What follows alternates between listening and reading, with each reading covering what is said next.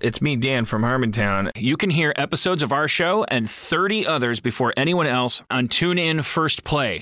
The TuneIn app is a free mobile audio app available across iOS, Android, and Windows. Podcast superfans get even more from their favorite shows. For 4 weeks, new episodes of Harmontown will be available a full 24 hours early exclusively on TuneIn. Podcasts will release their new episodes early, including feral audio shows like Drinky Fun Time, Dumb People Town, and Natch Butte. TuneIn is also full of content like live sports, news, music, and audiobooks. Get the next episode of Harmontown right now at the TuneIn app at tunein.com/Harmontown.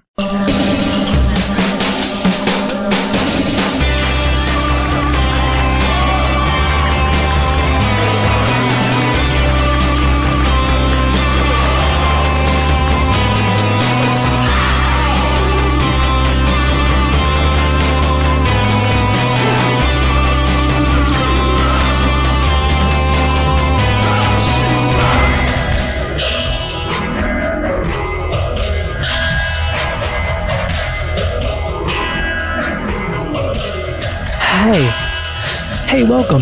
That was a little experimental fun time intro I was just playing around with. I have a new intro, super phased out loop machine I just created.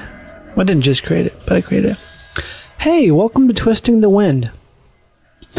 It has occurred to me that this podcast has been going on for a decent amount of time, and I always fail to make an introduction at the beginning for the person who may just be joining this for the first time. I think I am. I think I'm sort of just acting like, yeah, y'all, you know what's going on. Hey, what's up? You know Buck and Trip and Tickle and Dude 2.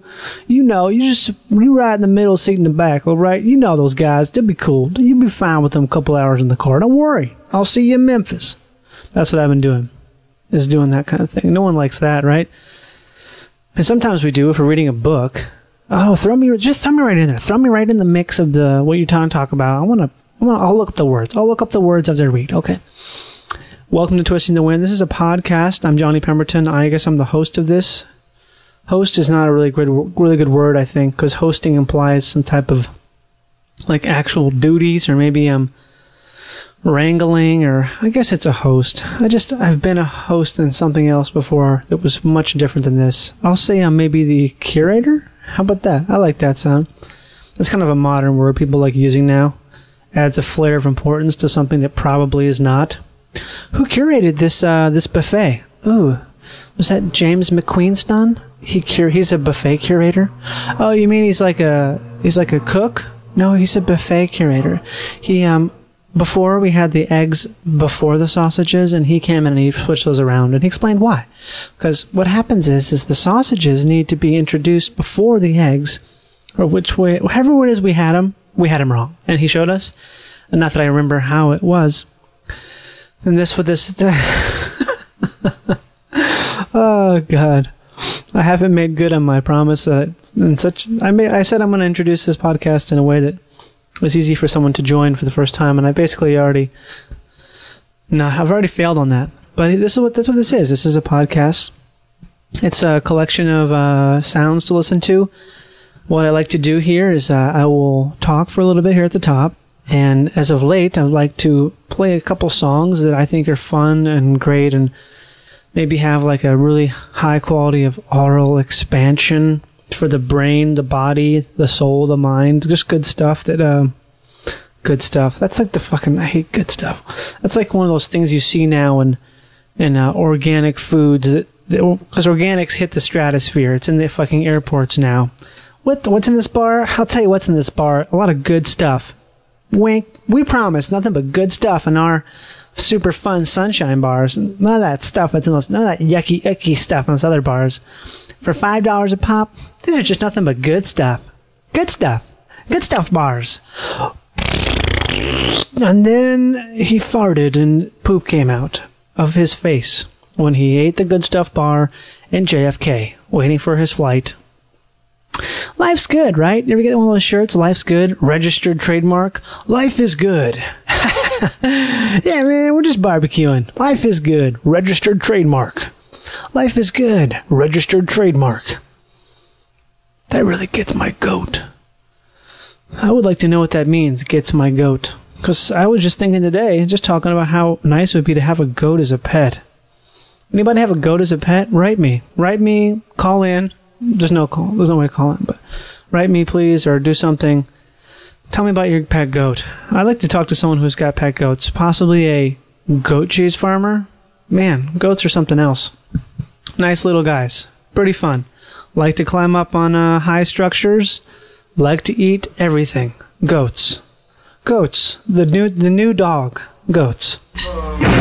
Intro music for the music section.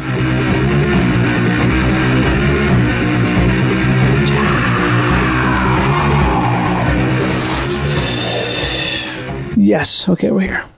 Musica. Rashawn Rolenkirk. This guy is one of my favorite people of all time. It's hard to really describe him, or even just... it's like he's so much of a force and a special person in the music world. Not even just jazz. He's a jazz musician, but, you know... I don't think he lives inside of that by any means. If anyone breaks free of that, it's definitely him. He kind of, his main period of time was in the 60s. He was blind from a pretty early age. So that's part of his life. And he's a very outspoken guy, politically, all kinds of other ways. He used to play many instruments at the same time. He would play something called a stritch, which I think is some type of a Middle Eastern saxophone flute deal, and also this thing called a manzello, which I think is some kind of a modified some kind of other saxophone that's like rare or not used that much. And he would play these things. He would play them at the same time. He had this weird way of circular breathing, and the guy is he's fucking amazing. He did so much, and he has so many great recordings. This is a song off of probably my favorite album of his. It's from 1961. The beginning of his nice long stint with Mercury Records, which he put out some amazing stuff. Domino, it's another amazing record from him in that era. Just the best. And if you ever get a chance to hear I feel like I'm going down this black hole now with Rashawn Rolenkirk because it's so easy. It's because he's just so great. He was basically prolific through the 60s and up into the early 70s, and he had a stroke, which, you know, if it wasn't bad enough being a blind black man in the 60s, you have to have a stroke that paralyzes half of your fucking body. But of course, he pulls through and still is able to record by teaching himself a way around these things. Enough about the talking. Let's listen to it. Enough talk. Enough talk. This is a song off of that album I mentioned, We Free Kings. It's called A Sack Full of Soul. And I think you can hear him humming and kind of singing along with the song as he's doing it, which he was known to do quite a bit. Here it is, A Sack Full of Soul.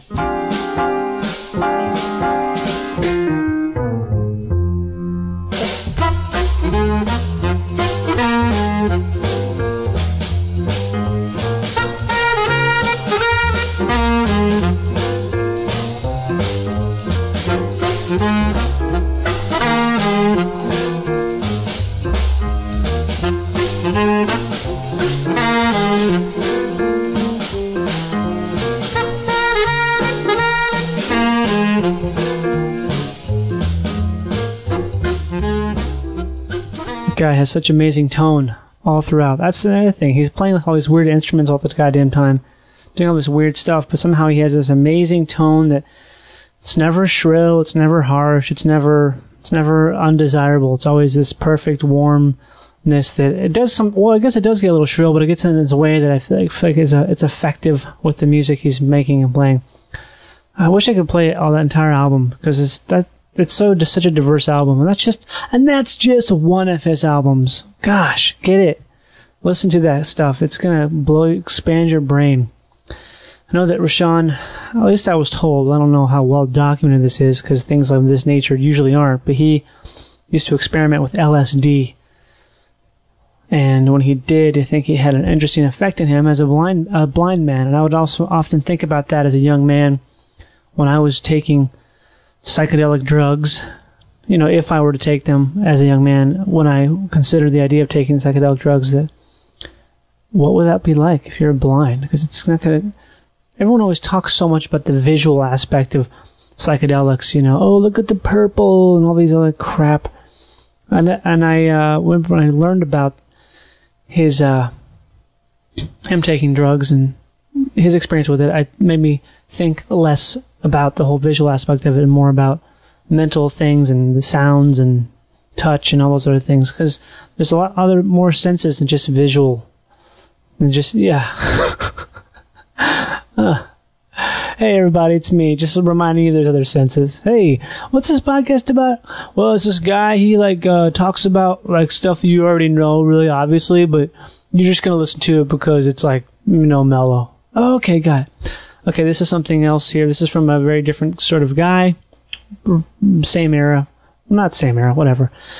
His name is Mort Garson. And I talked about Bruce Hack, one of the previous episode. He's kind of a contemporary of his, a wizard, a genius of the electronic music scene. He went to Juilliard as well. I think a little earlier than Bruce. But also, I think he experienced all of the same sort of fallout from the music industry in the same way. Kind of became, I don't want to say became jaded, but I think he felt the brunt of non-appreciation to some extent, because his music it's in the left field. It's weirdo stuff. It's out there. He also had a lot of dealings with the occult. Mort Garson. This is from an amazing album from 1971 called Black Mass / Lucifer. I think it has different names depending on which release you're talking about here, but it's incredible. It's so goddamn scary. And has such a diverse tone throughout the entire thing. This song I'm going to play is one called Witch Trial. I happen to like this one a lot. I don't know why, because it sounds kind of Baroque to me. It has this sort of weird, almost like if you had been drugged by some sort of horrible sleeping agent, and then you wake up and you're in this underground castle and everything is like red velvet and dark and candles and just sort of this thing where you're scared and you're really out of it. This is what I imagine it would sound like, at least to me. And this is why it scares the dickens out of me. Witch Trial. You got it?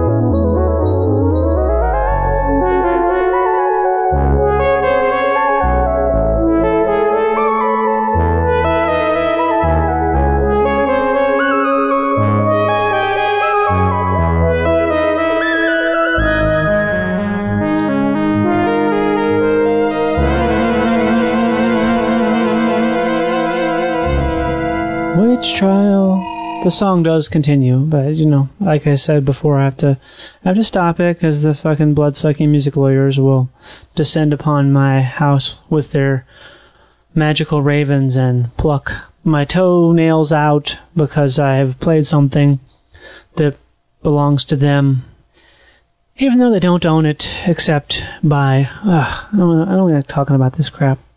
There's no copyright music law in Jamaica.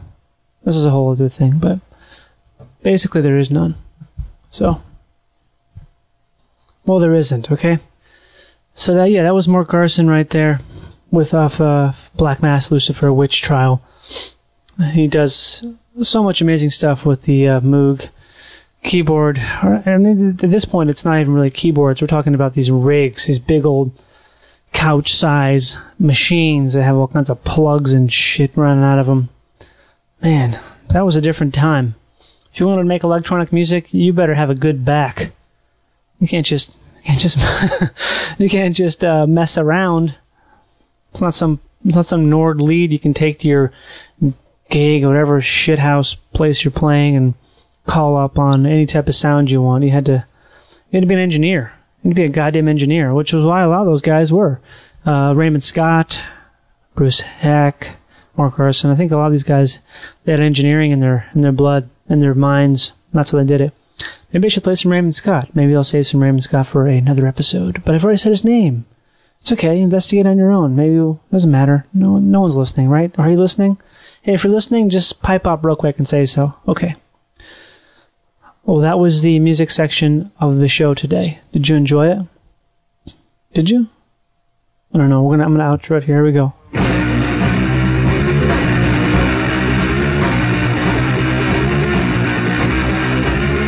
Time to hit the phones. Time to hit the phone.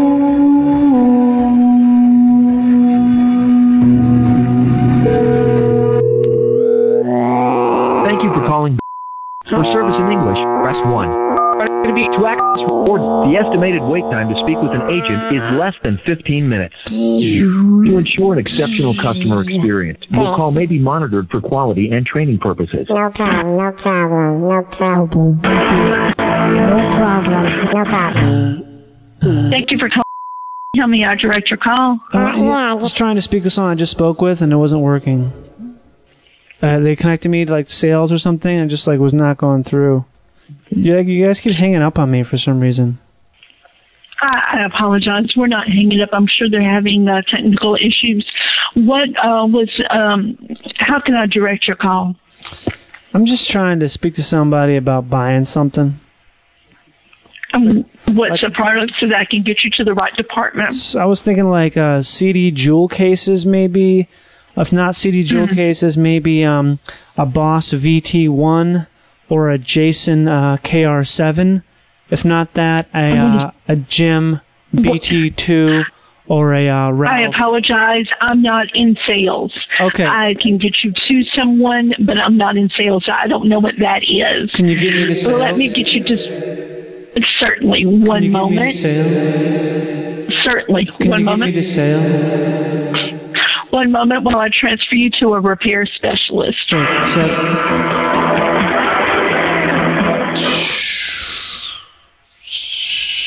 Hello. Thank you for calling. How may I help you? Hey, how you doing? I'm good. How are you? I'm great. Yeah, I'm just glad this is working. You know what I mean? I'm just happy it's working. How can I help you, sir? I'm trying to figure out some way to introduce my friend Tyler Rabbit into this whole equation here. Do you know him? No, sir, I don't. Okay, well, he's a good guy. He does all kinds of stuff. You know, recently he's been doing a lot of rabbit hunting and also hunts these certain types of pigeons and just a small game for eating. He's kind of a brilliant effects guy in terms of computer effects, animation. I don't know, whatever you want to call it. Knife collector, former magician, kind of a all around Sam. You know what I mean? So I was looking for a gift for him because, you know, it's impossible to get this guy a gift. He has a huge knife collection. Does that make sense? Yeah, I just don't know what's gonna put him over the top. What's really gonna seal that deal? And in terms of something that, because I'm gonna bring him on here in just a minute, and we're actually gonna drive out someplace in the middle of nowhere and maybe try to look for some rabbits and stuff. So I thought if he could maybe talk to you, maybe you would have some ideas. Also, well, I can put you over to our sales department, and they could probably help you with that. This is basically product support, but I'd be happy to get you over there. Okay, well, actually, you know what? While I'm here, I have a couple product support questions. Okay. Do you guys do anything in the way of working on the what's it called? The JSN VT Core? I'm not familiar with that, sir. What type of product is that? It's a Sony cassette recorder made in the 80s. It's the JSEN, JASEN VT Core, and that's Core KORQZF. I think it's pronounced that way. I heard it in an interview once. That's an item you would have to take into one of our Geek Squad agents at any of the stores and have them take a look at it. What about like a Dell? How about like a Dell? A Dell computer? Yeah. Oh yes, sir. We do work on Dell computers. So what if I wanted to turn one on? I've got one here. I just can't quite figure out where to turn it on. Okay, I could get computing on the phone, and they can help you with that. Wait, so hold on for a second? What do I have to do to still talk with you? Because you're talking about computing and sales, both of who I would love to talk to later. But I would like to. What's your department? It's fixing stuff. It's product support, it's technical support, things of that nature. So what kind of technical support do you guys offer? We offer things for iPod syncs and iPad issues, Kindle Fires. And, So you're basically, your department is all about helping old people sync their iPods? we do that as well, yes, sir. Because I've got a grandpa. Some people do. I've got a grandpa who tried to sync his iPod, and guess what he did? What? He put it in the microwave. Can you believe that? Okay, well, that wasn't a good idea. No. You know why he did it, though? Because there's a button on there. He thought I said sink, like the kitchen sink, and he thinks the microwave is the sink. You know, he's going around the bend a little bit. He's 109. So we got him an iPod, trying to bring him up to date here. You know, the guy just can't get with it. He's 109 years old. Well, He can't get with it. We got him an iPod. you know? What's that? I said, God bless him. If he's 109 and wants an iPod, that's a good sign. Oh, he does not. He did not want the iPod. He did not want it. He didn't. He was like, he was actually trying to keep it from, keeping us from bringing it into his house. He was like barring the door, burning these weird reeds underneath the door, making this foul smoke outpour, some kind of witchcraft stuff. He grew up in the northern reaches of Canada, where this stuff is just commonplace, I guess. They hang bear meat over the door and like the teeth from these shrews to keep out the technology. Yeah, so he's like a pre-Luddite. Have you heard of this before? No, I haven't. Well, yeah, exactly. We haven't either. You heard of the Luddites, right? No, sir, I haven't. Oh, Luddites are these people, these followers of this guy, this 19th century English textile artisans who opposed the introduction of the machinery during the Industrial Revolution. And so they would destroy machines and stuff. And so this was like, you know, back then, but he grew up before that. And so Luddites, now it's become this commonplace word to talk about people who are anti-technology, when really it's a little different than that. But so he was a machine smasher back in the Nova Scotia days. So we've given him 6 iPods, and every time he either gets confused or he claims he's confused. You know what I mean? He claims he's confused. Maybe just buy him a radio. What do you think? A radio. That's true. But I think you're onto something there.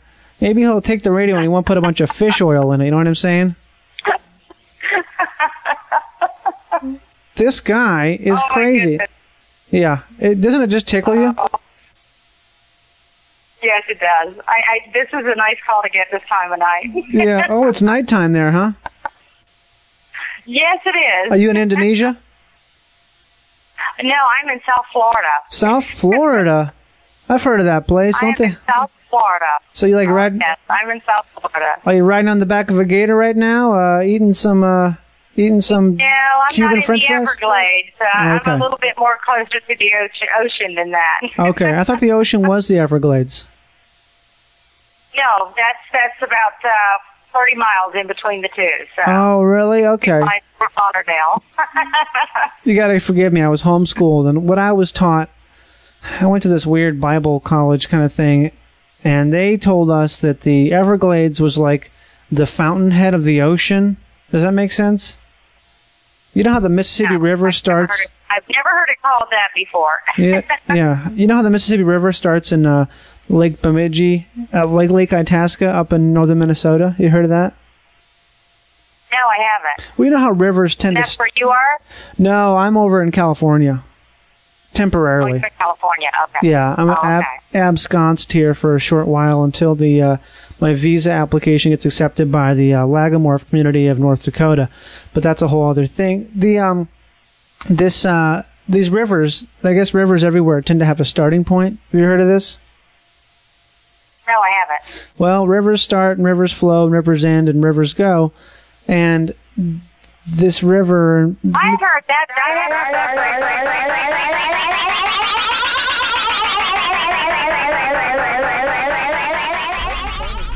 On Google Earth. Google Earth, so you were searching around... Yeah, I scanned Google Earth for small bodies of water Okay. in areas that are legal to hunt. Why do you use? Because the water means there's animals there, right? Yeah, exactly. And What makes this legal to hunt here? we are technically in the San Bernardino National Forest, which Okay. also means that not only is it legal to hunt here, it's legal to hunt here with 22 caliber bullets out of a rifle or a gun. In Angeles Forest in LA County, you can't shoot rabbits with a gun, What are you supposed to shoot them with? a bow and arrow or a pellet gun, Wow. or a shotgun, I think maybe. Shotgun. But you're not allowed to use like a rifle or a oops, there it is. A rifle or There's a bathroom here. There's a bathroom. If you can call it that. Well, at least it's Now we're a also shitter. Shitter, yeah, you can A call it that. shitter. Now there's also because we're in national forest here, we also have to put our Tail lights? just scanning for rabbits. 'Cause usually Oh. it's weird. Usually when I drive in, I see some at least kind of scurrying on the side of the road. I didn't see them, but yeah, we gotta put on our what is this thing? Forest Pass or Forest Adventure Pass. How much does that cost? I don't know. I bought this one for the year. I'm not sure. I can't remember how much it costs for the whole year. 2012. I gotta get a new one like next So month. it's like, is it a parking pass? Yeah, it's a parking pass. Got it. What was it? So right now we're in an area. We're in an area near the Cajon Pass. This is all like scrub brush here, right? Yeah. Scrub. And we're Now, walking. did you read up on the? Did you look up the history of this lake? It's pretty interesting. Oh, I didn't look up anything, man. Oh, this That's for you to tell me. this lake is called Lost Lake, Right? and you're gonna see it here in a second as we come up with this little hill.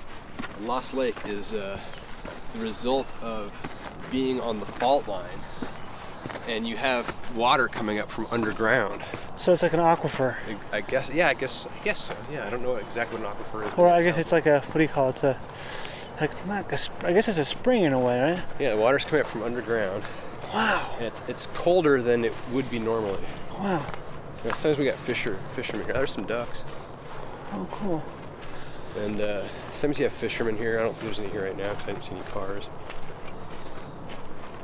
And if you go online, it says that there's no fish in this lake.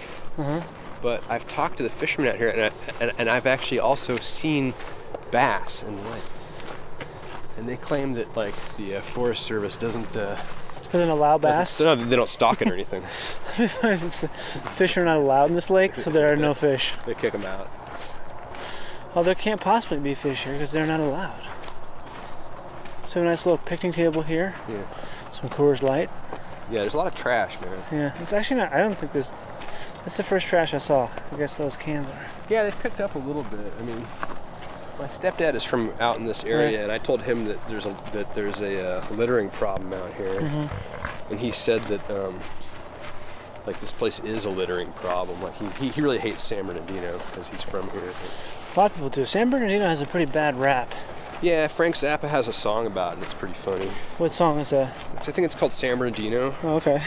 and it's like talking about a girl who's got a boyfriend that has a head like a potato and stuff. He also has a song about, I think it's about, what's that place up north from LA where they do all the movie shooting, where there's like a ranch with the cowboy shoots. Village of the Sun. That's the name of the song. Look at Vortex. 3 rocks stacked. Vortex? That's a witch vortex. Is that what that is? That's what I was told when I was in Flagstaff. Wow. Arizona? Yeah, you see like 3 rocks stacked. Sedona's in New Mexico, right? Sedona is Because also they've got some Arizona. vortexes there. Oh, That's is it? Arizona, Okay. yeah. They got some vortexes Oh, there man. too, apparently. There's some crazy hippie shit in Sedona. All right, Sedona is deep hippie. so up Okay. over this. Yeah, we were supposed to go there, but Terry and I were supposed to go there. We didn't end up going there though. Right. Anyway, all right, so I'm gonna load up here. Okay, so this is a nice little. This is a little clip or magazine Fed 22, huh? Yeah. So this is a bolt. Would you say this is a bolt action 22? No, this is a I don't know anything much semi-auto. Semi-auto. Who makes it? Ruger. This is the Ruger, most okay. one of the most common kind of starter rifles that Okay. they put people on. It's a 10-22, so it holds 10 rounds of 22 caliber ammunition, long rifle, 22 And caliber long rifle, what which is great kind for of- rabbit. What kind of scope is that? It's a cheap ass scope. It was like Right. a $40 scope, but for our purposes, it works pretty good. A lot of people like to hunt rabbits with shotguns, but it's fun with a .22 rifle because you can snipe on them from far away. And the guys out here are very skittish. The rabbits are. Yeah, they'll run away. Yeah. No, the local workers that work there, they like to try to shoot. No, the rabbits try to. Just to clarify. So 22 rifles. All right, so we're gonna Be quiet on our be quiet here. We'll approach. see if we can walk around this pass because usually there's some kind of hanging out.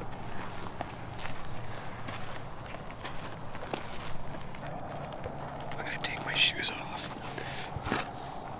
I'll just leave them right here. Okay, so let's just stay kind of back just a little bit. Tyler just took his shoes off and he's approaching the area where there may be rabbits. He's walking very slow.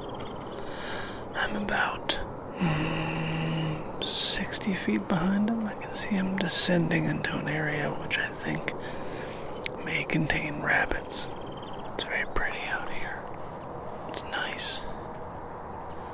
It's got that desert look. No rabbits? Now, usually there's like some rabbits and birds hanging out there early in the morning. What we'll do is we'll keep going down there and we'll set up down there and Set up shop? like a little day camp. Nice. And we can kind of wait for them. That's what I usually do. So how come the barrel on that is it's pretty short, Yeah, that's actually the compact version of the Ruger 1022. right? They have like 5 or 6 different versions of that gun, and this is the one that it's for like kids, I guess. What happened to your ankle there? I got poison oak. Oh, really? Yeah. That's bad. Yeah, I got really late. Well, actually, technically, that's not what happened to my ankle. Right. What happened to my ankle was me trying to treat my poison oak. Oh, Because I heard what, that. a lighter? Right. Just burn it off. Yeah. Dude. No, I heard that if you take vinegar and baking soda Oh, and then rub it vigorously right, on there, it exfoliates the skin that has the oil in it off. right. And it was successful on my left leg. Put it off. And when I tried it on my right leg, I got a little bit overzealous. I took off a bunch of the skin and it started bleeding, but it didn't itch anymore. So, That's good. so yeah, here we have, this is a little stream that's created by the runoff from Lost Lake. And this is like technically a service road that's blocked off. There's actually a lot of that's all poison oak right there. It is? Yeah. It isn't poison oak. It can mimic other things, I think, right? Interesting. That's do what I you was told. It'll mimic things around it. So mean? Like a giraffe. yeah, like a giraffe. It looks like a giraffe, but it's poison oak. All right, let's go this way over Okay. this little stream here. When did you first start hunting Kind of rabbits? shit. About 4 years ago, 5 years ago. So is that when did you? Was that you were started with archery, right? Yeah, yeah. So what made you want to start hunting rabbits? Well, I start, like, you know, my girlfriend's a vegetarian, Right. and I started thinking about, like eating meat, and if I wanted to do it, To eat it. and I didn't like, and the idea of like hunting and people hunting was kind of like, not horrifying, but kind of like seemed really savage to me. Right. And I felt like a hypocrite for thinking that because Right. I ate meat, and I really like meat. And so I thought, well, what I need to do is I either need to like, be okay with killing something myself and eating it, or I need to quit eating meat altogether. Right. So, and also I was, when I got into archery, I was hanging out with a lot of hunters and stuff, and I was, so there was a bit of a peer pressure influence there, I Right. guess, of just hearing people's stories and shit. About hunting. Yeah. So I started bow hunting rabbits, and I'm pretty glad to have found this place though, because this place has a lot of cottontails. Is that the only kind of rabbit that you see? Out here, I've only seen cottontails, yeah. Okay. But all over other places here in California, you see jackrabbits. So you taught yourself to hunt them, basically. Yeah, I did read up on the internet and stuff, and watched same like, with- YouTube videos. How to field dress them too? That I learned from a hunter. Really? Yeah. I remember one time, I think you called me or texted me. Oh yeah, I texted you and I was like, can you still eat a rabbit? It was like the first rabbit I ever killed, I think. I was like, can you still eat? Because I knew you'd shot some deer. Yeah. And I said, hey, can you eat a rabbit that's been shot in the gut or something? Right? Was that Right, I think it was it. Yeah. it? Yeah. Yeah. Turns out yes, but I didn't know that at the time. These rabbits are so small. I don't know how you don't gut shoot them. I guess. Yeah. So. All right, well, this is not much here, but of course we've been talking, I'm sure. Right. But you see, the problem with this area is that there's tons of rabbits, but there's so much of this low bush. That they hide in? Yeah, they hide in. It's impossible to get a clear shot. That's why I started bringing a gun out here instead of a bow, because I mean, it's an almost impossible archery hunt. Although a friend of mine that I brought out here did get a rabbit with a bow. Really? What kind of an arrow do you use? Is it a special arrow or no? No, you can just use regular like field point. No, it's not like a Standard broadhead. No, that'd be pretty messy, I would think. Killing a rabbit with a broadhead. They do have arrows that have like, instead of a point, they have more of like a hammer kind of head, like a blunt. A bludgeon? Yeah, exactly right. Yeah, bludgeon, and that's supposed to like shock the small critter and like kind of knock them down and like make it quicker and stuff. But I haven't really found that to be the case. So it looks like they've been through here with like a dozer or something, like pushed in this dirt. Yeah, right? This is weird. I've always thought of this area as being kind of nobody gave a shit, but it looks like they've kind of cleaned it up and done some shit in the past 40 days. Yeah. So, yeah, rabbits like all this juniper. So whenever there's these juniper bushes, what's juniper here? What are we looking at? These guys right here. This stuff. Yeah. This is juniper. Yeah. It basically looks like. Does it smell like juniper? I guess I can't really tell. Juniper's a type of pine, isn't it? It's like a fir. Maybe this isn't juniper. Maybe I don't know what the hell I'm talking about, Johnny. I don't know either. Whatever that tree is right there, okay, with the gray branches and the kind of berry-looking things, that's what they like. The rabbits like that. It's got around. something in there, huh? Well, should we head back to the sort of poke them? We could always do a thing where like we could like fire a shot, even if we don't see any rabbits. We could like fire a shot and pretend like just so we could like fire the gun on it. See how it picks up on audio. I bet it'll sound nice. Although technically you're not supposed to target shoot out here. You can only hunt. So if you have like a license to own a handgun, but look at that. What's that little hole? Is that a rabbit warren? No. I love saying that, rabbit warren. Warren, yeah. That's probably the best. A warren is like their hole, right? Their den. Yeah. It's definitely the best word in the animal kingdom to describe an animal's home, is a warren. Yeah, I wonder where it comes from. I first came across it when I read Watership Down. Oh, right, okay, because they say that in there. I haven't read that. It's really good. Isn't it sad? Is it sad? It's kind of sad, yeah. It's about like, friendship and loyalty and rabbits. Does that quest for survival. How did you come up with the name Tyler Rabbit? I read Watership Down. That's where it's from? No. Really? No, that was kind of part of it. Like, it was just a confluence of stuff. Like, I kept seeing rabbits. I was in school and I kept seeing rabbits. This is a long time ago. This is like 15 years ago or more? How long ago? Yeah, it's probably about 13 years ago, 14 years ago. Yeah. Right. I kept seeing rabbits, and then I kept. I read Watership Down. I really liked that, and I started drawing and painting rabbits all the time. And I just started. And I also wanted to like kind of come up with a different last name, for like the professional stuff. So you've been Tyler Rabbit stuck. So do you think of that at all when you hunt rabbits? That's your name? It's kind of a weird coincidence. Yeah. I mean, I like them a lot. I think rabbits are like one of the most cool animals. I think they're really interesting. I like cats too, but I wouldn't want to hunt cats. I think cats and rabbits they're kind of similar, aren't they? I don't think so. You don't think so? Well, they're both cute and fuzzy. Right. I mean, but are those coyotes? Those are.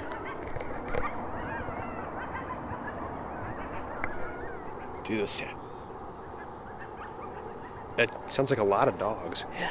It's crazy, dude. It sounds like a bunch of little dogs. It sounds kind of like or a bunch ducks. of dogs. Like those aren't ducks.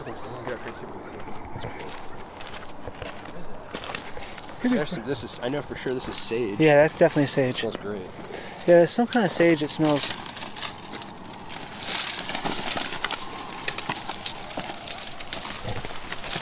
That's crazy. It sounds like dogs, doesn't it?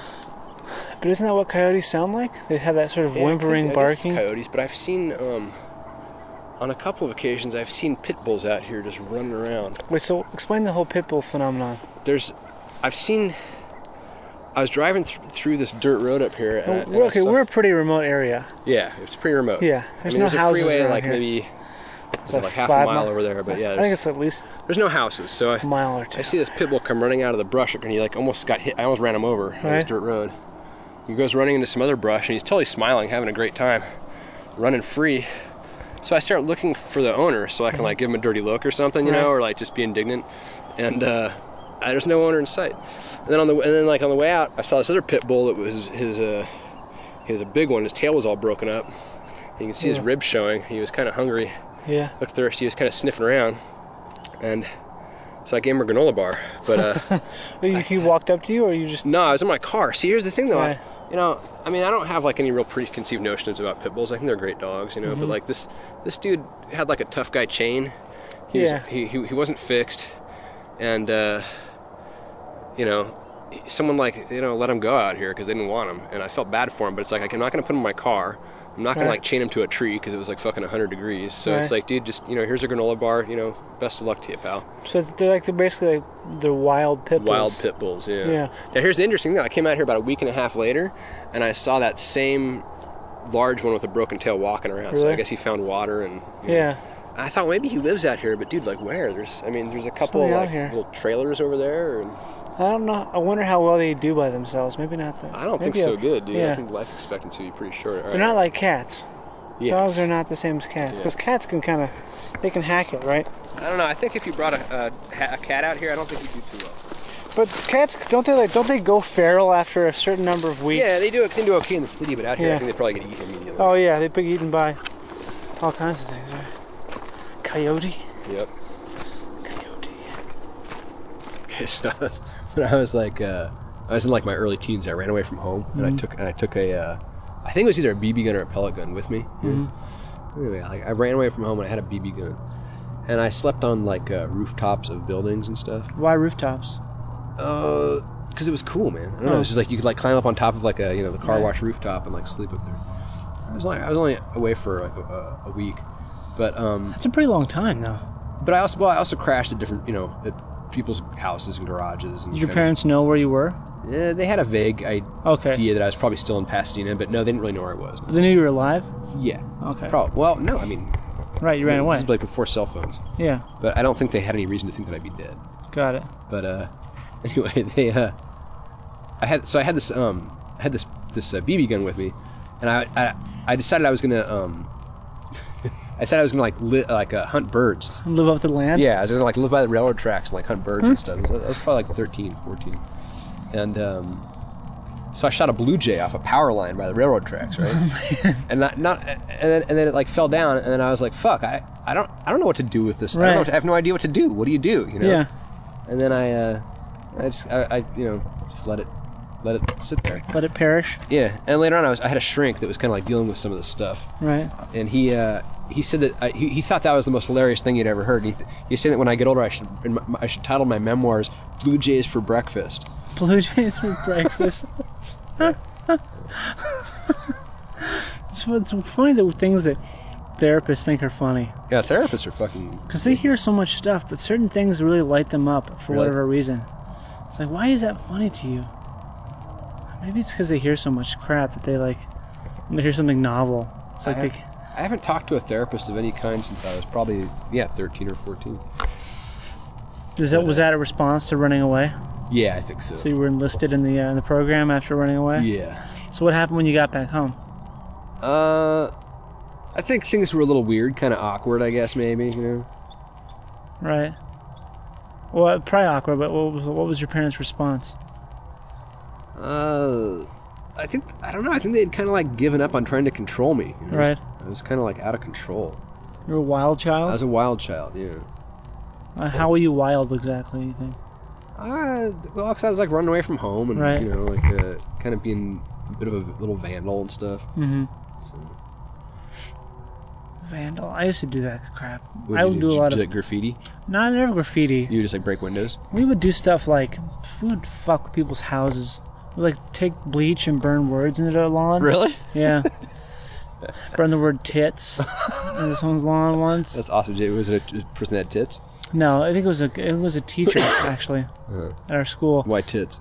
Because it's a bad word. But it's kind of absurd too. It is, but I think that's probably what. There was definitely some comedy in this whole thing. The other thing was like it's the perfect crime because your evidence of it doesn't show up until several days later. Wow. So you do this and it's like it's the perfect crime. Yeah.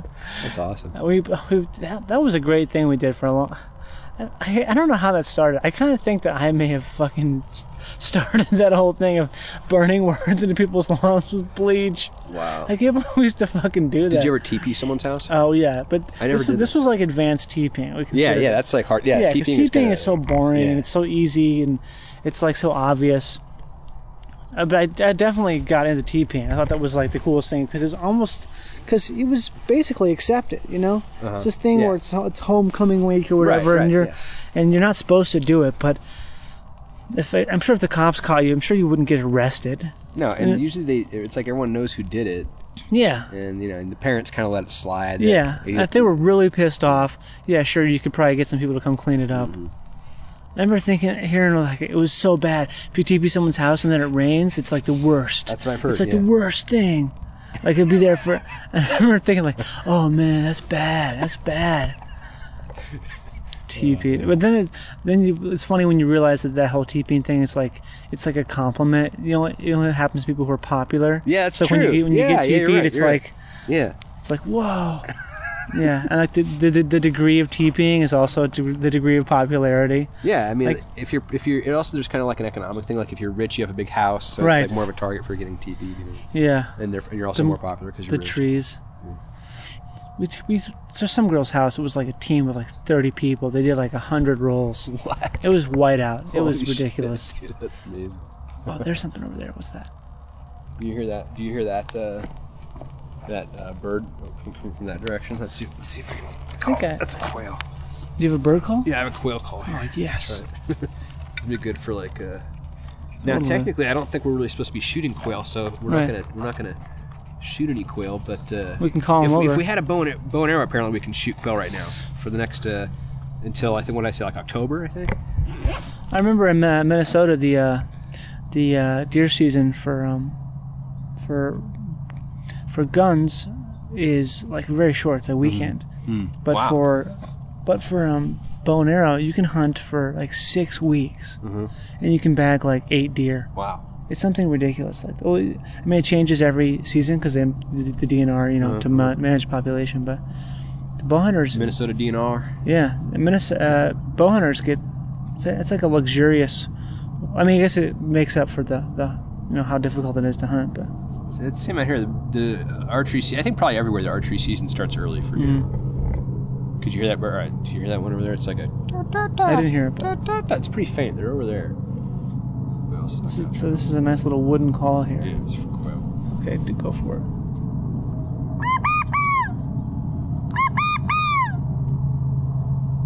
You're supposed to they say that you're supposed to say Chiquita.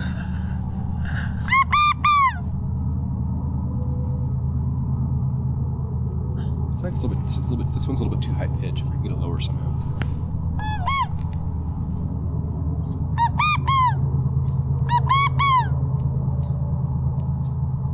Now it's either Chiquita or Chiquita. Chiquita. I guess there's kind of 2 different inflections there. I wonder what they'd say up north, because I think that sounds like it's Spanish, right? I wonder what Chiquita? Yeah, Chiquita. Yeah. It is, right? Yeah. Well, because that's the banana. Yeah. The Or banana. it just means like small. I think. Chiquita. Chiquita. Those mnemonic devices are really funny. There's things like when you tune a drum, like a drum set. It's supposed to be like 3 blind mice for the toms. Okay, nice. There's different ways of, yeah.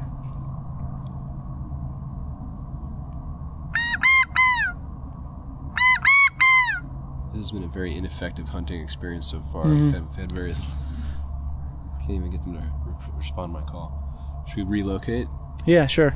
So what's that orange thing you got there? What are you talking about? Oh, you know, There's that no orange thing. Yeah. You ever use a GPS when you come out here? Yeah, there's this thing called the Spot GPS Finder. It's called the Spot GPS Finder, and I think it's like $100, and then for like $100 a year, you get this service where like it's this little orange gizmo, and you carry it around. And you got like a few different buttons. One of the buttons you press, and it tells your family and your loved ones via email and text like that you're okay and you're cool. What? And then they can look on Google Earth and see exactly where you are.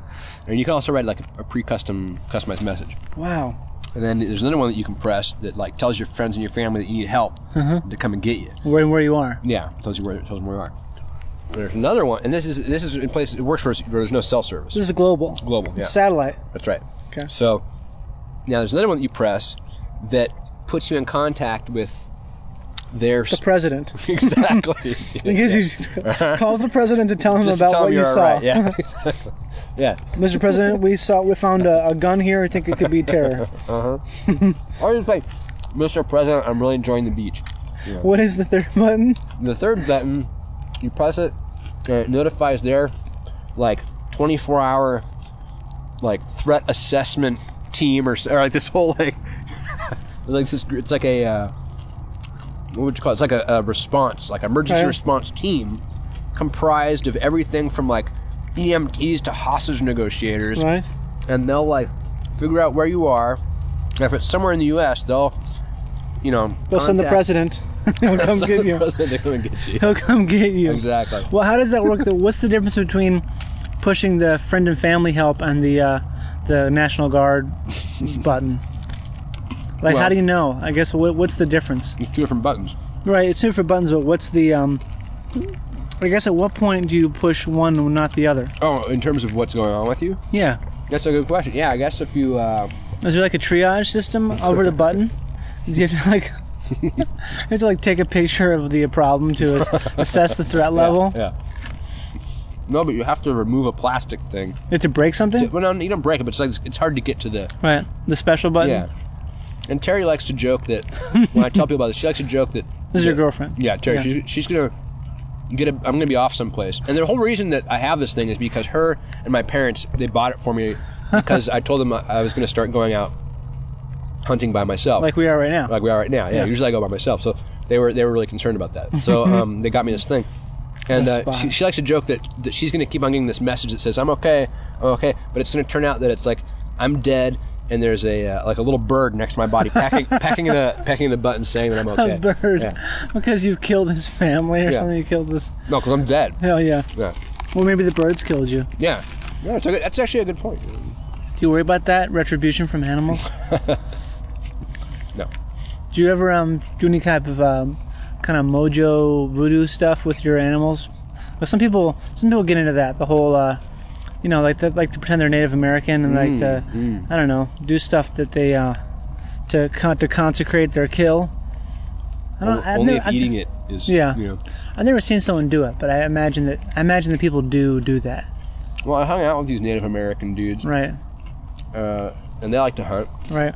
And while I didn't get a chance to hunt with them, we did a field archery competition together. So that's how you met these guys, archery? Yeah.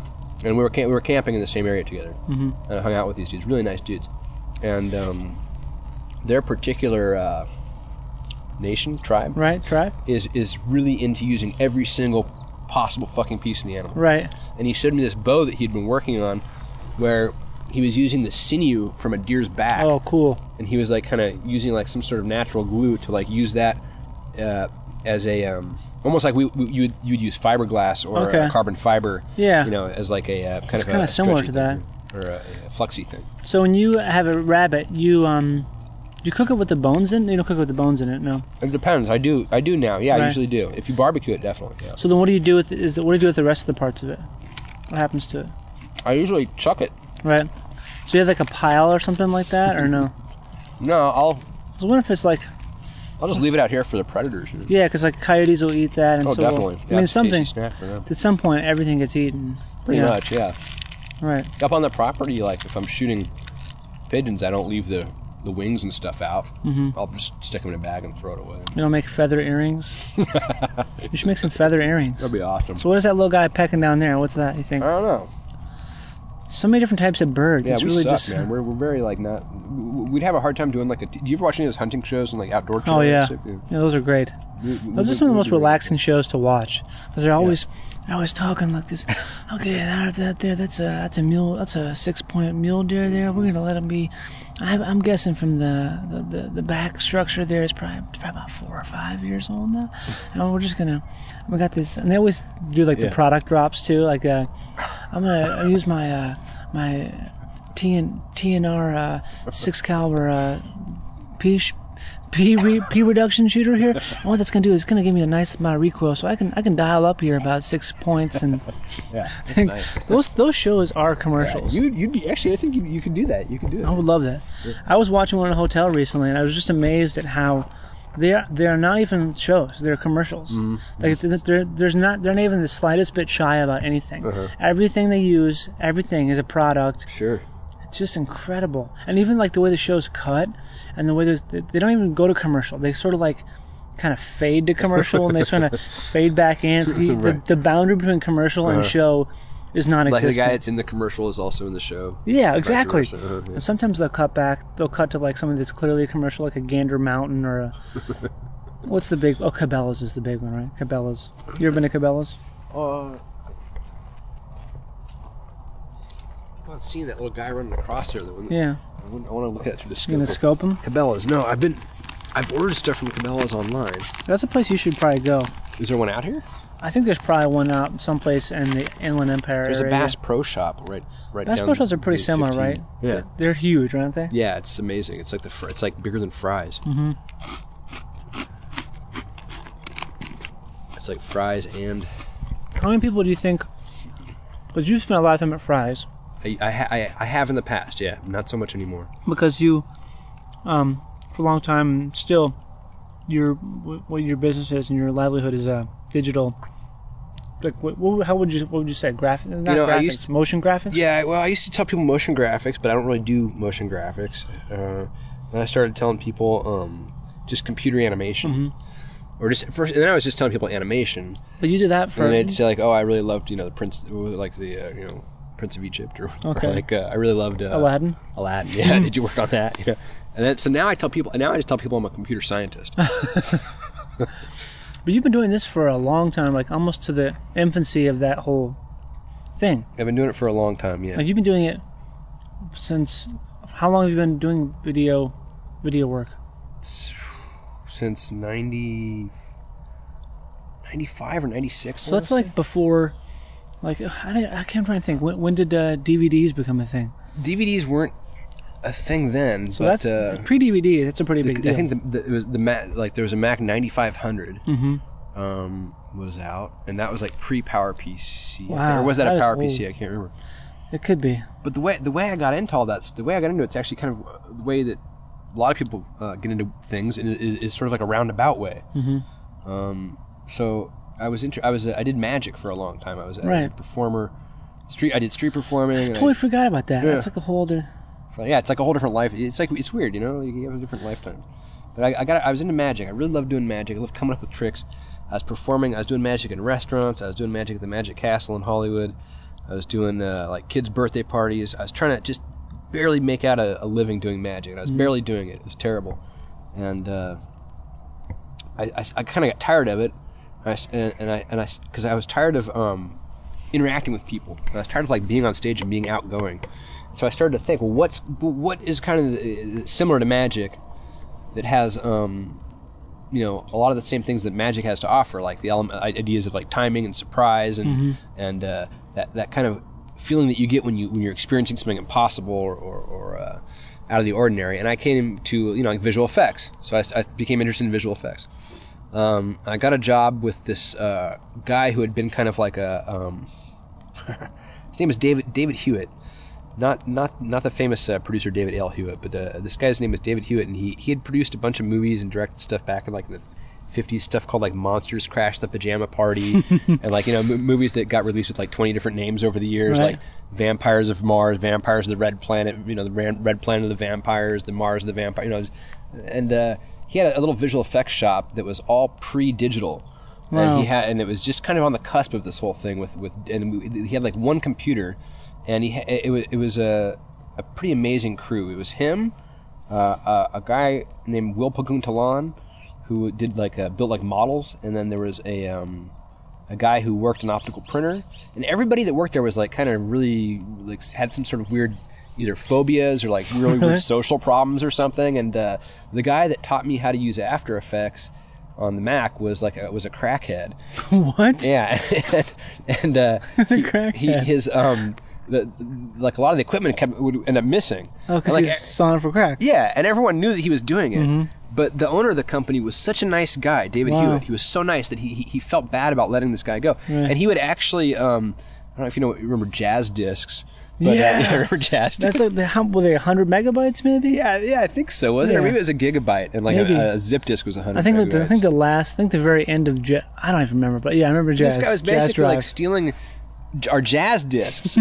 So, and we would go to this pawn shop up the street to buy our Jazz discs back, and they had the names of the shows that we were working on written on the Jazz disc, and I don't know, it's just kind of surreal because it's so obvious and so clear cut, but then nothing was done about it. Yeah, but they finally fired him. I think the crackhead got fired. Yeah. That's how I got into all that stuff, and then it kind of segued into like doing kind of more stuff for kind of, I guess what I'd call like C-grade visual effects and kind of motion graphics, explanatory animations. Back a long time ago, I was doing a lot of DVD menu stuff. That was sort of the heyday, right? The DVD menu thing. The heyday? Not for me. That was kind of like the. I didn't really like it very much. We didn't, but it wasn't like something where all of a sudden there became this need for this thing that was not really needed before. So there was like a boom, kind of. Yeah, because you had to put all these things to DVD that weren't on DVD before. I kind of missed that boom. I think I got into the whole DVD menu design thing a little bit after the big boom. What about value-added content? VAM, or value-added material, or VAM. Yeah, that's the funniest thing to me. Content. I think there's actually. I saw a job posting for a company actually called like added value or something now. That's why you buy the DVD. That's right? why you buy the DVD. Because you want to be able to play that game. VAM, yeah. Play the game or look at the interactive slide and stuff. Great stuff. Oh man, the VAM. So Tyler, you have taken an interest in this sort of like, I guess, what would you call it? Like not. The Finders. The Finders. What would you call that? Like it's not a conspiracy theory, is it? It's like this, the Finders are part of a conspiracy theory. Okay, there you go. But the Finders themselves are It's real. It's a group of people basically. Okay. You can't really call them a cult. You can't really call them a commune. It's somewhere in between those, somewhere in there, but not quite those things. So what's it compared to like Heaven's Gate? Totally, I think it's a totally different thing. Right. Okay. Totally I've just been recently kind of obsessed with looking at pictures of Marshall Applewhite because he's such a weird looking guy. Dude, his eyes are crazy. Yeah, man. His eyes. I get it. I would have followed him. I think if I had the opportunity. It's because I just probably wouldn't. Do you think he looked like that before he got castrated, or? I don't know. I bet he did. I bet he wasn't castrated. I bet he. I think he was. I think he maybe said he was.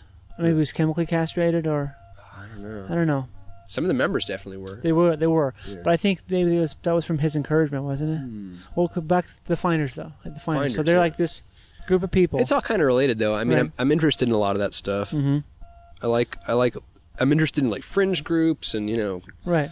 Well, we both really like listening to Coast to Coast. Yeah, we both love Coast to Coast. Coast to Coast Coast to Coast has this weird blend of legitimate stuff and absolute crazy stuff, just completely far and things out that sort of have an intersection at some point. Yeah, you can put it a little closer. Oh, sorry. That's very good.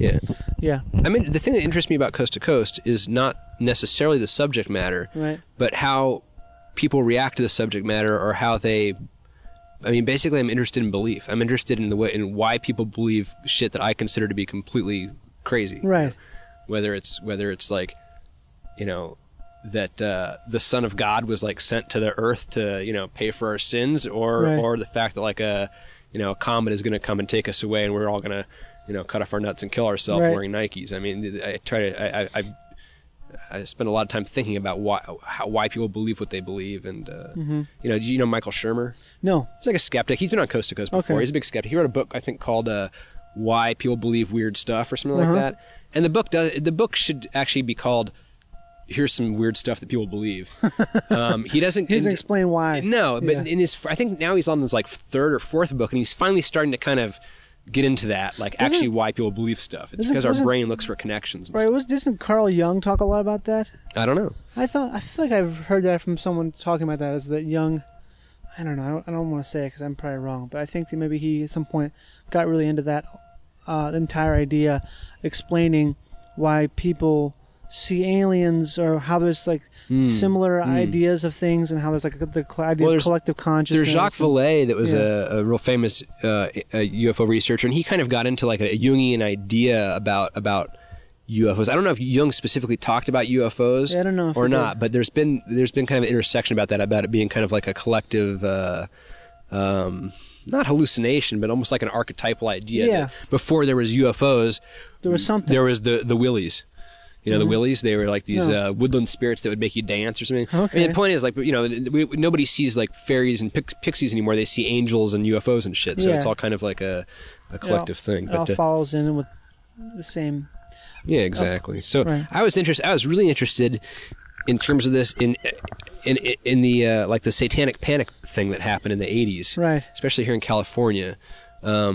You might be like a few years shy of being around for the McMartin preschool thing, but do you know about that? No, I don't think I remember that. Yeah. Okay, so there was a preschool out here in I want to say Hermosa Beach. Yep, and it was just this huge thing with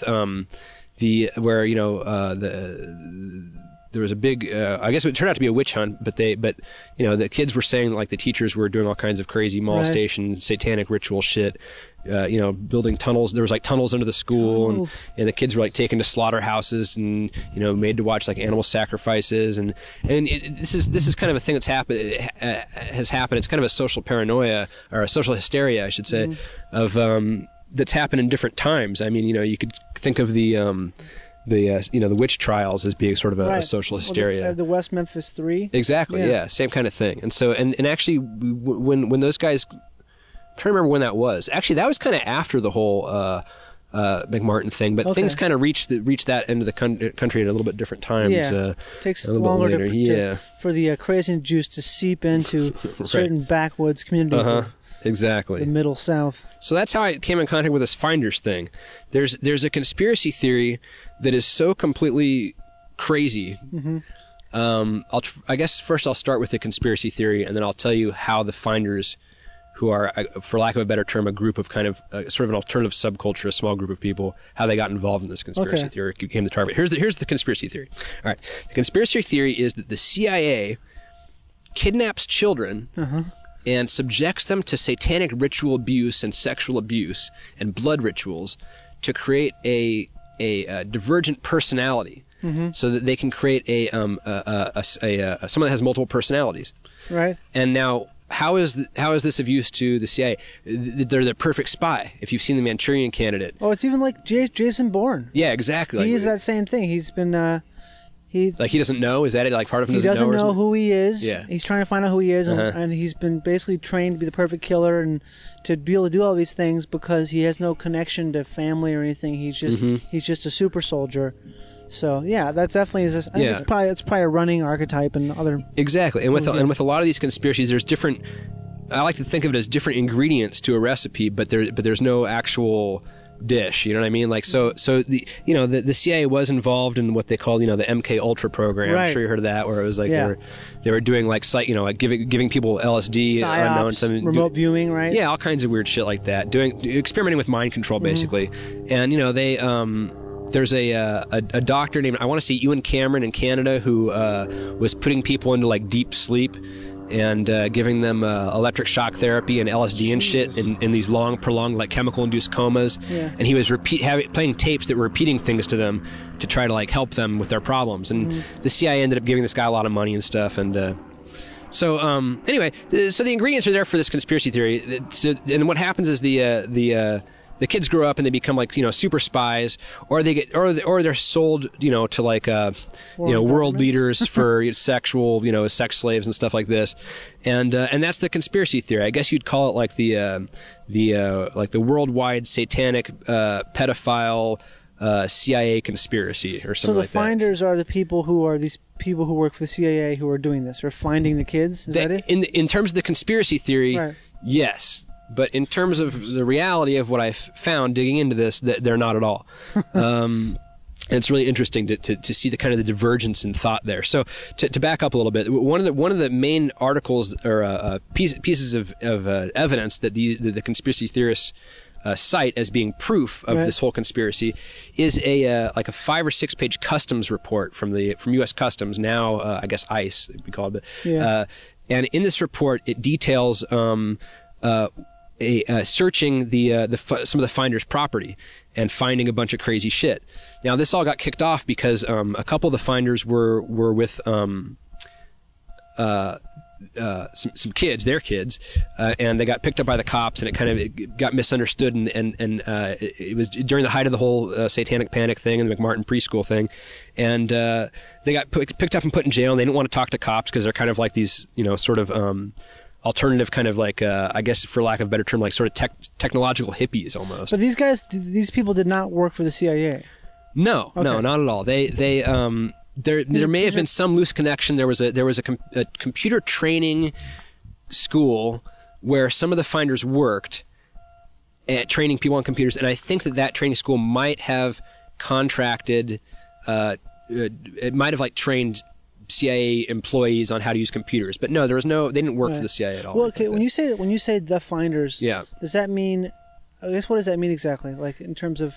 Yeah, is it a specific group of people? Yeah, it's a specific group of people. Okay. It started with a guy named Marion Petty, who was a retired Air Force intelligence guy. Okay. And he, I want to say either Army. Army or anyway, he's a military intelligence guy, retired, and just after World War II, and he started kind of collecting like beatniks and weirdos and stuff around him, and he kept kind of like an open house. So he's a finder. He's the leader. You could think of him as the originator of the finders. Okay. They didn't even call themselves the finders until much, much later. So they did call themselves that? Kind of. I mean, begrudgingly. Okay. It was just sort of for lack of a better term. Right. And the finders can basically be thought of as a small group of people, anywhere from just a small handful up to like 30 or 40, who basically hung out with this guy named Marion Petty, he looks kind of like David Lynch, actually. He was kind of a... That's a cool look. Kind of a dandy, but also kind of like a self-styled... like he kind of wanted to be thought of as a spy, maybe, which I think is how some of this kind of came about. Yeah. And he just had different kind of weird people hanging around him. You could think of it almost like as a non-religious cult that didn't exercise the same type of... high demand commitment that a cult would. These guys kind of came and go. There was no central anything really. It was just sort of this group of people that hung around this guy. And what they were interested in doing was playing life as a game, and every day kind of every night breaking everything down, and every morning starting over again, and just figuring out how they could kind of all go out and make money and put the money collectively into a pot. And their whole idea was to kind of pool money and sex and power, and try to pool those things together as a group and see what the result was, and live and they played games. Their whole thing was playing games amongst themselves, whether it was like the game for the next week is we're all gonna each day pretend like we're 1 year old, and then the next day pretend like we're 2 years old, and so it's kind of high concept games. Yeah, exactly. It's like high concept life games. Yeah, exactly. Like I want to pretend to be like I don't know. I guess I'm trying to think what another game like that would be, but pretend you're like an animal or something, or or like you two go and you couple off and sleep together and see what happens. I mean, there was a lot of that kind of stuff too. It's almost like experimenting. It was a very experimental existence. Experimenting. Okay. Yeah, and they lived kind of a communal existence, definitely, at different places. Where was this? Is this in California? No, it was mostly in D.C. and in Virginia. So in D.C., were they like in a rural area or no?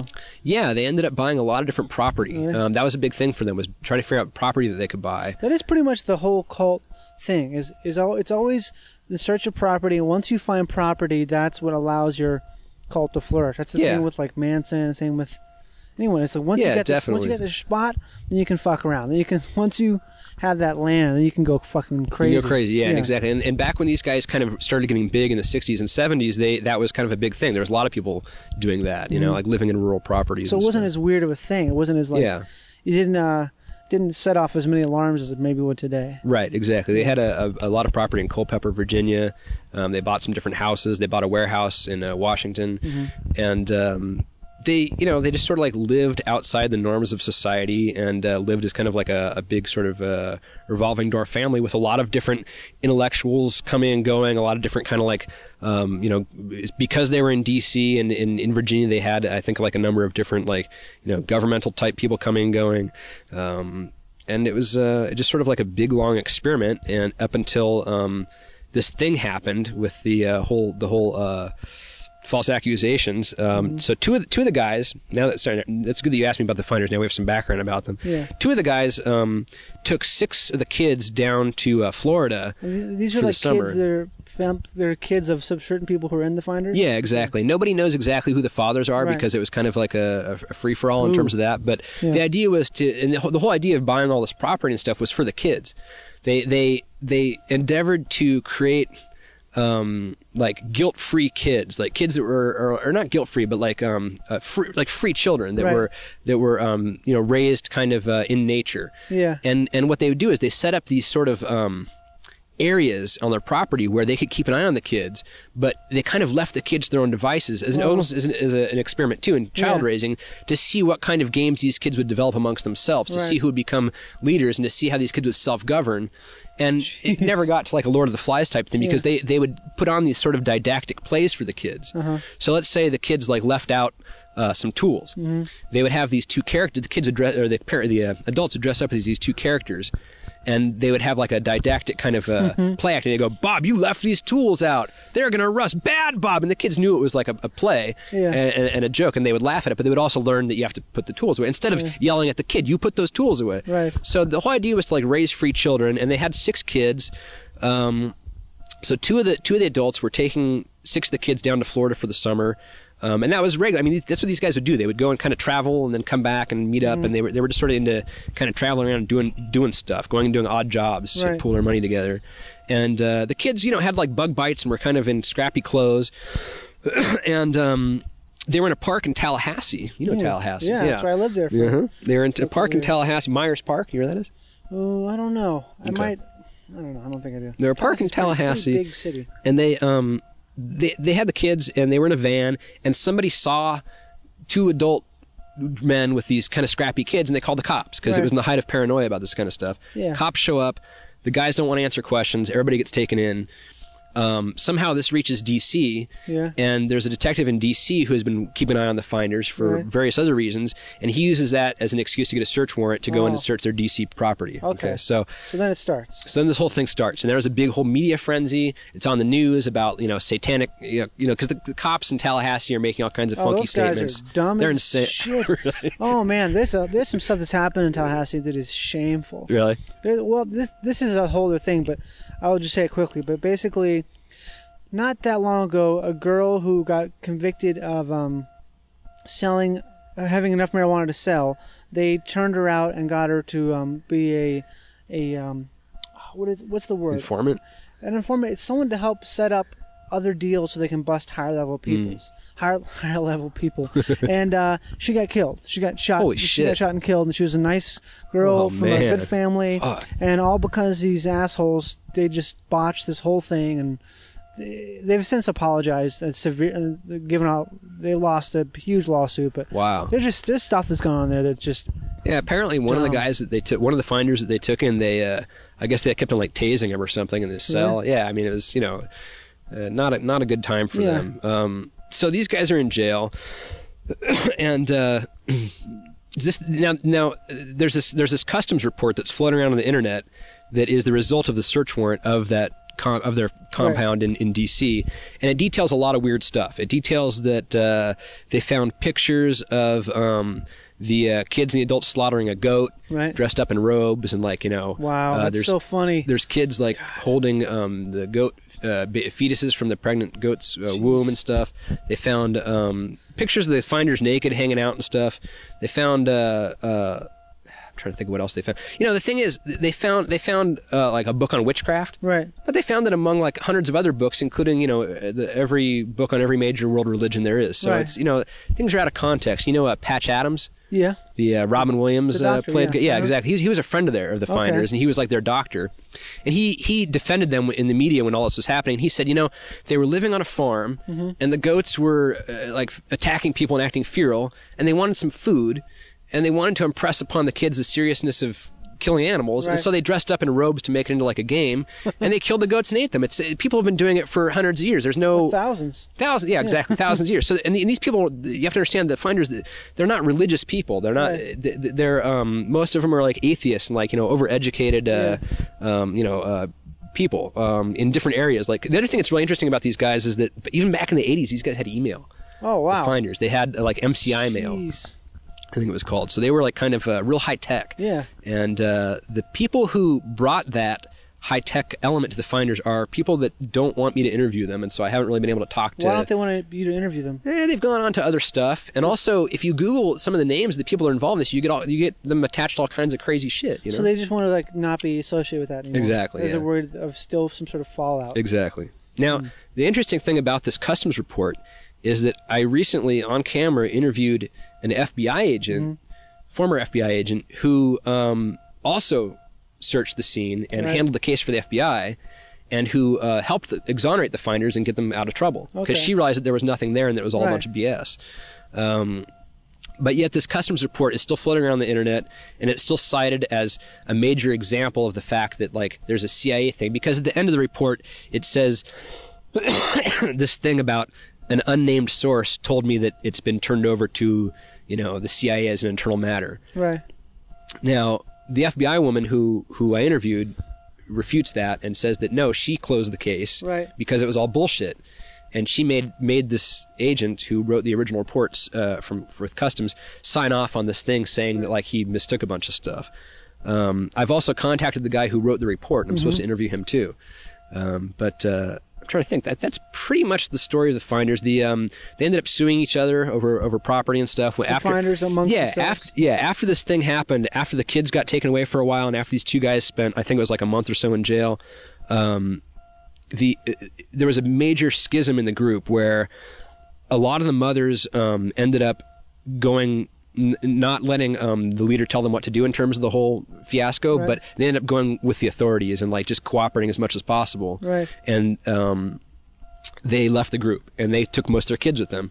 And when the group had no more kids and a few less women, there's not much of a group anymore. Yeah, and so there's no chance to expand. And there's no reason to have all the land. Yeah. So they all started suing each other years later, actually, after all this. They all kind of started suing each other over land and stuff like that. And even while they were suing each other, they were still friends and kind of like joking about it almost. It's very odd. And a lot of them have reconciled since then. But I've gotten to know, at least one of the kids, the grown kids. Yeah. One of the kids who was in Florida when that whole thing Exactly. happened. Yeah. One of the kids who was raised in this environment. And in terms of the conspiracy theory, I mean, the thing that's really interesting that fascinates me about conspiracy theorists and all that kind of stuff is that it's almost like a religion, because I can say to them, hey, I've met this kid. Right. He's really a well-adjusted kid. He's very smart. He's really confident in himself. And he has a very he's a normal person, well-rounded outlook on life, better than a normal person. Right. He's not, and he's not. He doesn't remember ever being subjected to any satanic ritual abuse or anything like that. And of course, their response would be, "Oh, well, the conditioning was so effective that it compartmentalized his personality to the point where you're not seeing the super spy or something." Well, who would be saying that to you? There's a pretty good handful of conspiracy theorists that believe this whole thing. So they believe that they think it's part of the whole New World Order, and they think the finders were some sort of like splinter cell of the New World Order that was run by the CIA. Yep. And these things that were happening, this supposed satanic stuff, was just part of the conditioning. Right.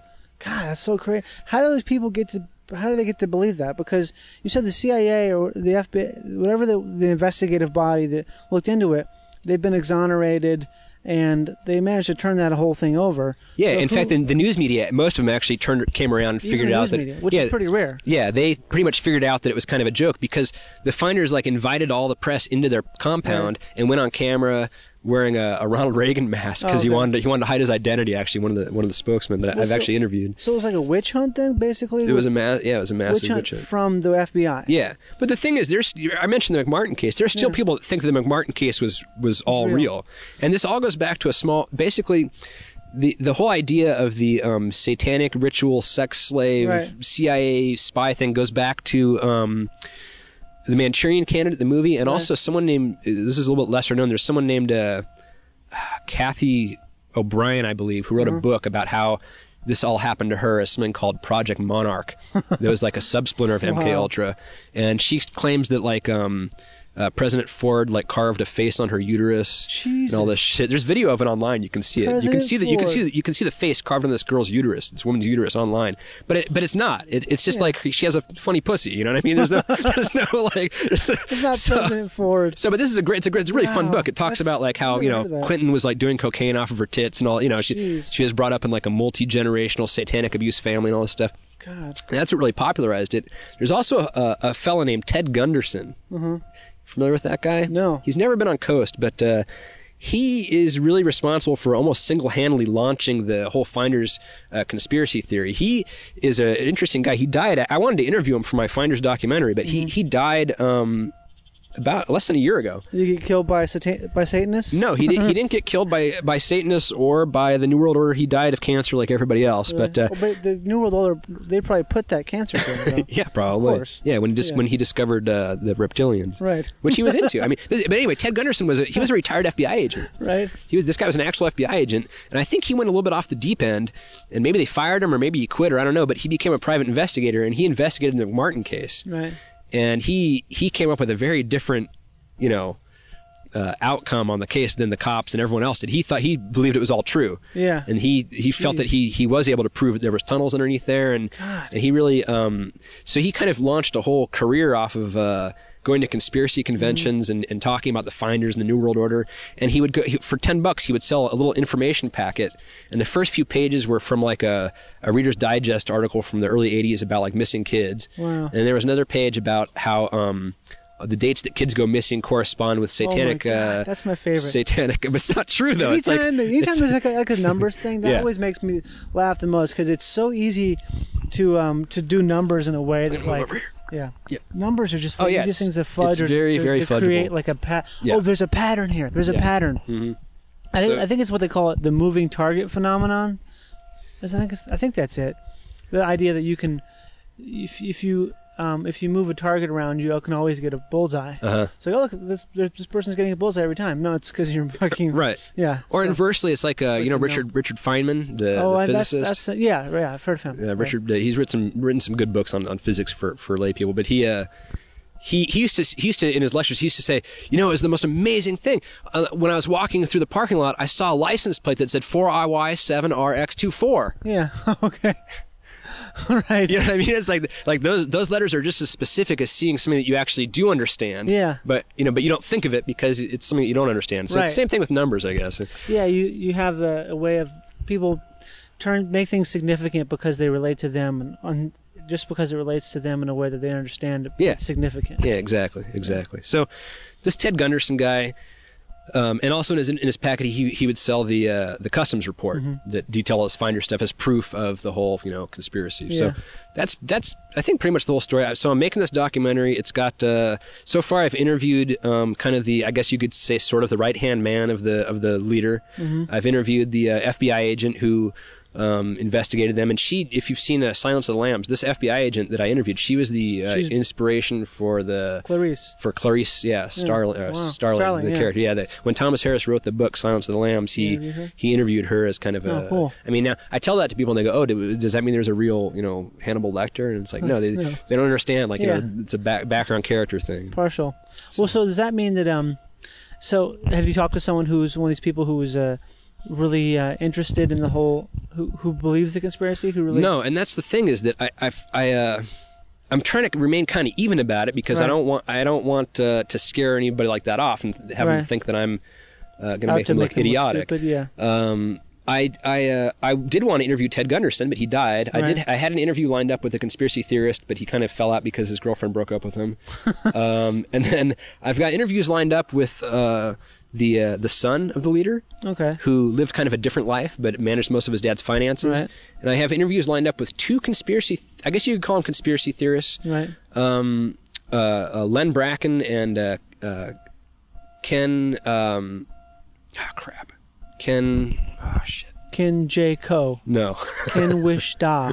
I'll think of it. Anyway, Timo. This guy, these guys are conspiracy theorists who kind of heard about the whole Finders conspiracy, and they just walked onto the property and interviewed the leader.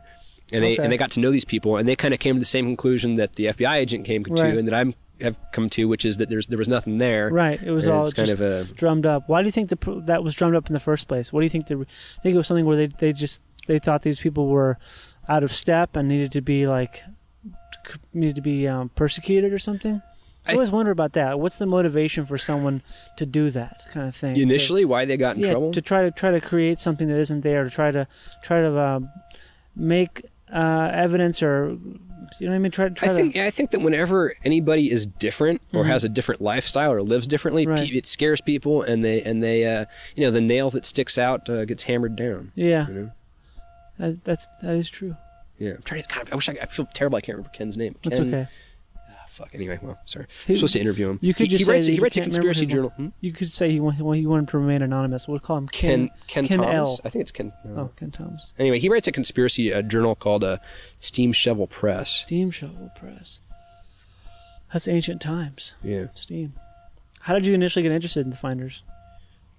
Because I was researching the whole Satanic Panic thing. Okay, right. And then this was kind of almost like a little side story in terms of that. I came across it. And I thought that the story, the conspiracy theory itself, the idea was so amazing. Right. And when I was reading the customs report and some of the stuff that's online from FOIA requests, it has names of people. It has people's names. It has the names of the two guys who were arrested.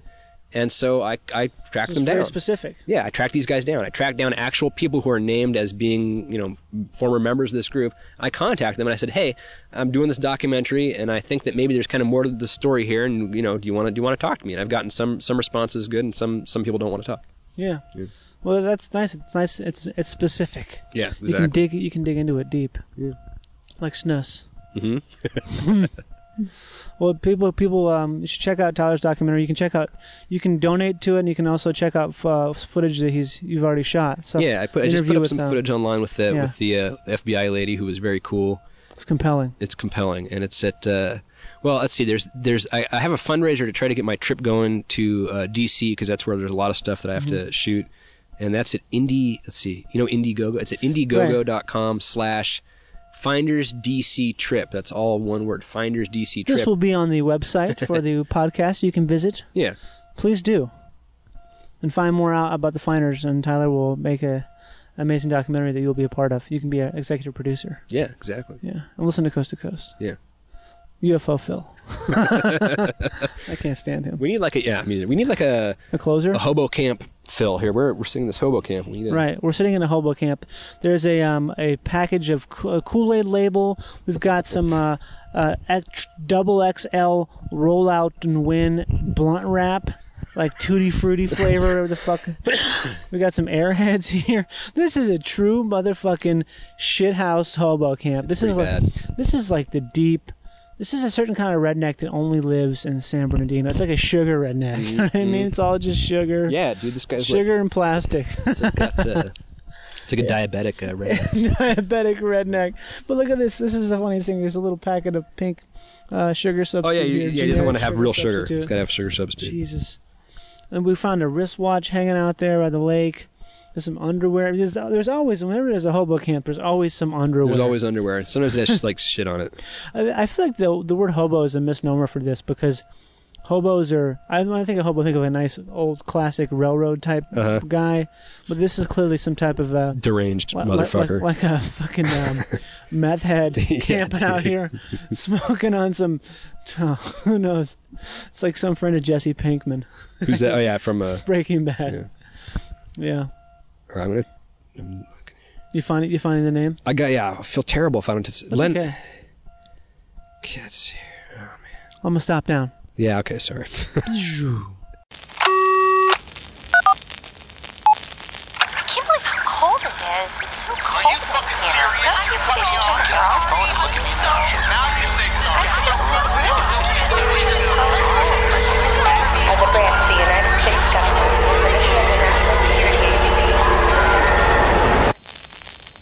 As a branch of the United States government, it is the mission of the National Security Agency to assess and flag citizens of the country who may present a threat to its security. The NSA has clearance to wiretap by any means necessary. Tapped. Incidental recordings of private conversations from the files of the NSA.